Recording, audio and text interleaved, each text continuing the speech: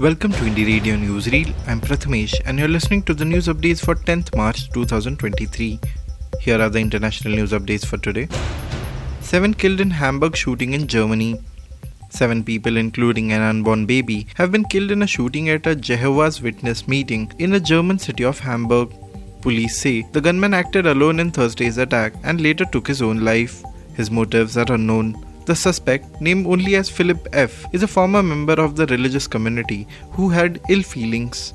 Dramatic footage has now emerged that appears to show the suspect firing many rounds through a window of the hall. 8 people were injured, 4 seriously. Cyclone Freddy to hit Mozambique in 24 hours. Mozambique is bracing for the impact of Cyclone Freddy, which is expected to make landfall there in the next 24 hours. After battering its way through Madagascar earlier this week, Anne-Claire Fontaine from the World Meteorological Organization said she described Freddy as very dangerous. Once Freddy makes landfall, it will mark the second time it has hit Mozambique, having previously hit the country in February. Ms. Fontaine described Freddy as remarkable because of how it has rapidly intensified and gained wind over its lifetime so far. At least 21 people have died as a result of Freddy, and it is expected to cause more destruction when it hits Mozambique. Turkey to hold presidential parliamentary elections on May 14th. Turkey will hold presidential and parliamentary elections on May 14th, the country's President Recep Tayyip Erdogan officially announced. The announcement was expected, with Erdogan saying in a speech last week, the Turkish nation would do what is necessary. The elections could be the country's most significant vote in decades, with Erdogan's 2-decade rule of Turkey at risk. Erdogan's response to February's devastating earthquakes in the southeast of Turkey has been criticized in addition to the country's economic crisis. Now to the national news stories.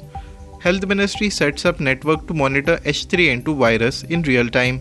The Union Health Ministry has said it is monitoring the H3N2 influenza outbreak through the Integrated Disease Surveillance Program or IDSP on a real-time basis.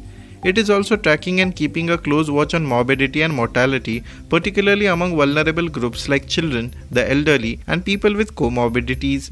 So far, Karnataka and Haryana have confirmed 1 death each from H3N2 influenza. Seasonal influenza is an acute respiratory infection caused by the influenza viruses. Based on data, the ministry has found that the H3N2 subtype appears to cause more hospitalizations than other influenza subtypes. Oyo founder's father dies days after son's wedding. Oyo Room's founder Ritesh Agarwal's father Ramesh Agarwal died after falling from a high-rise in Haryana's Gurugram this afternoon, police said. They received information from DLF security at around 1 pm that a person had fallen from the 20th floor of DLF's The Crest Society in Sector 54, Gurugram. He was brought dead to Paras Hospital, police said. Ramesh Agarwal's body was handed over to the family after an autopsy. Rudraprayag most vulnerable to landslides in India, says ISRO. The Indian Space Research Organization, in its latest analysis, has revealed that Rudraprayag in India is the most vulnerable to landslides.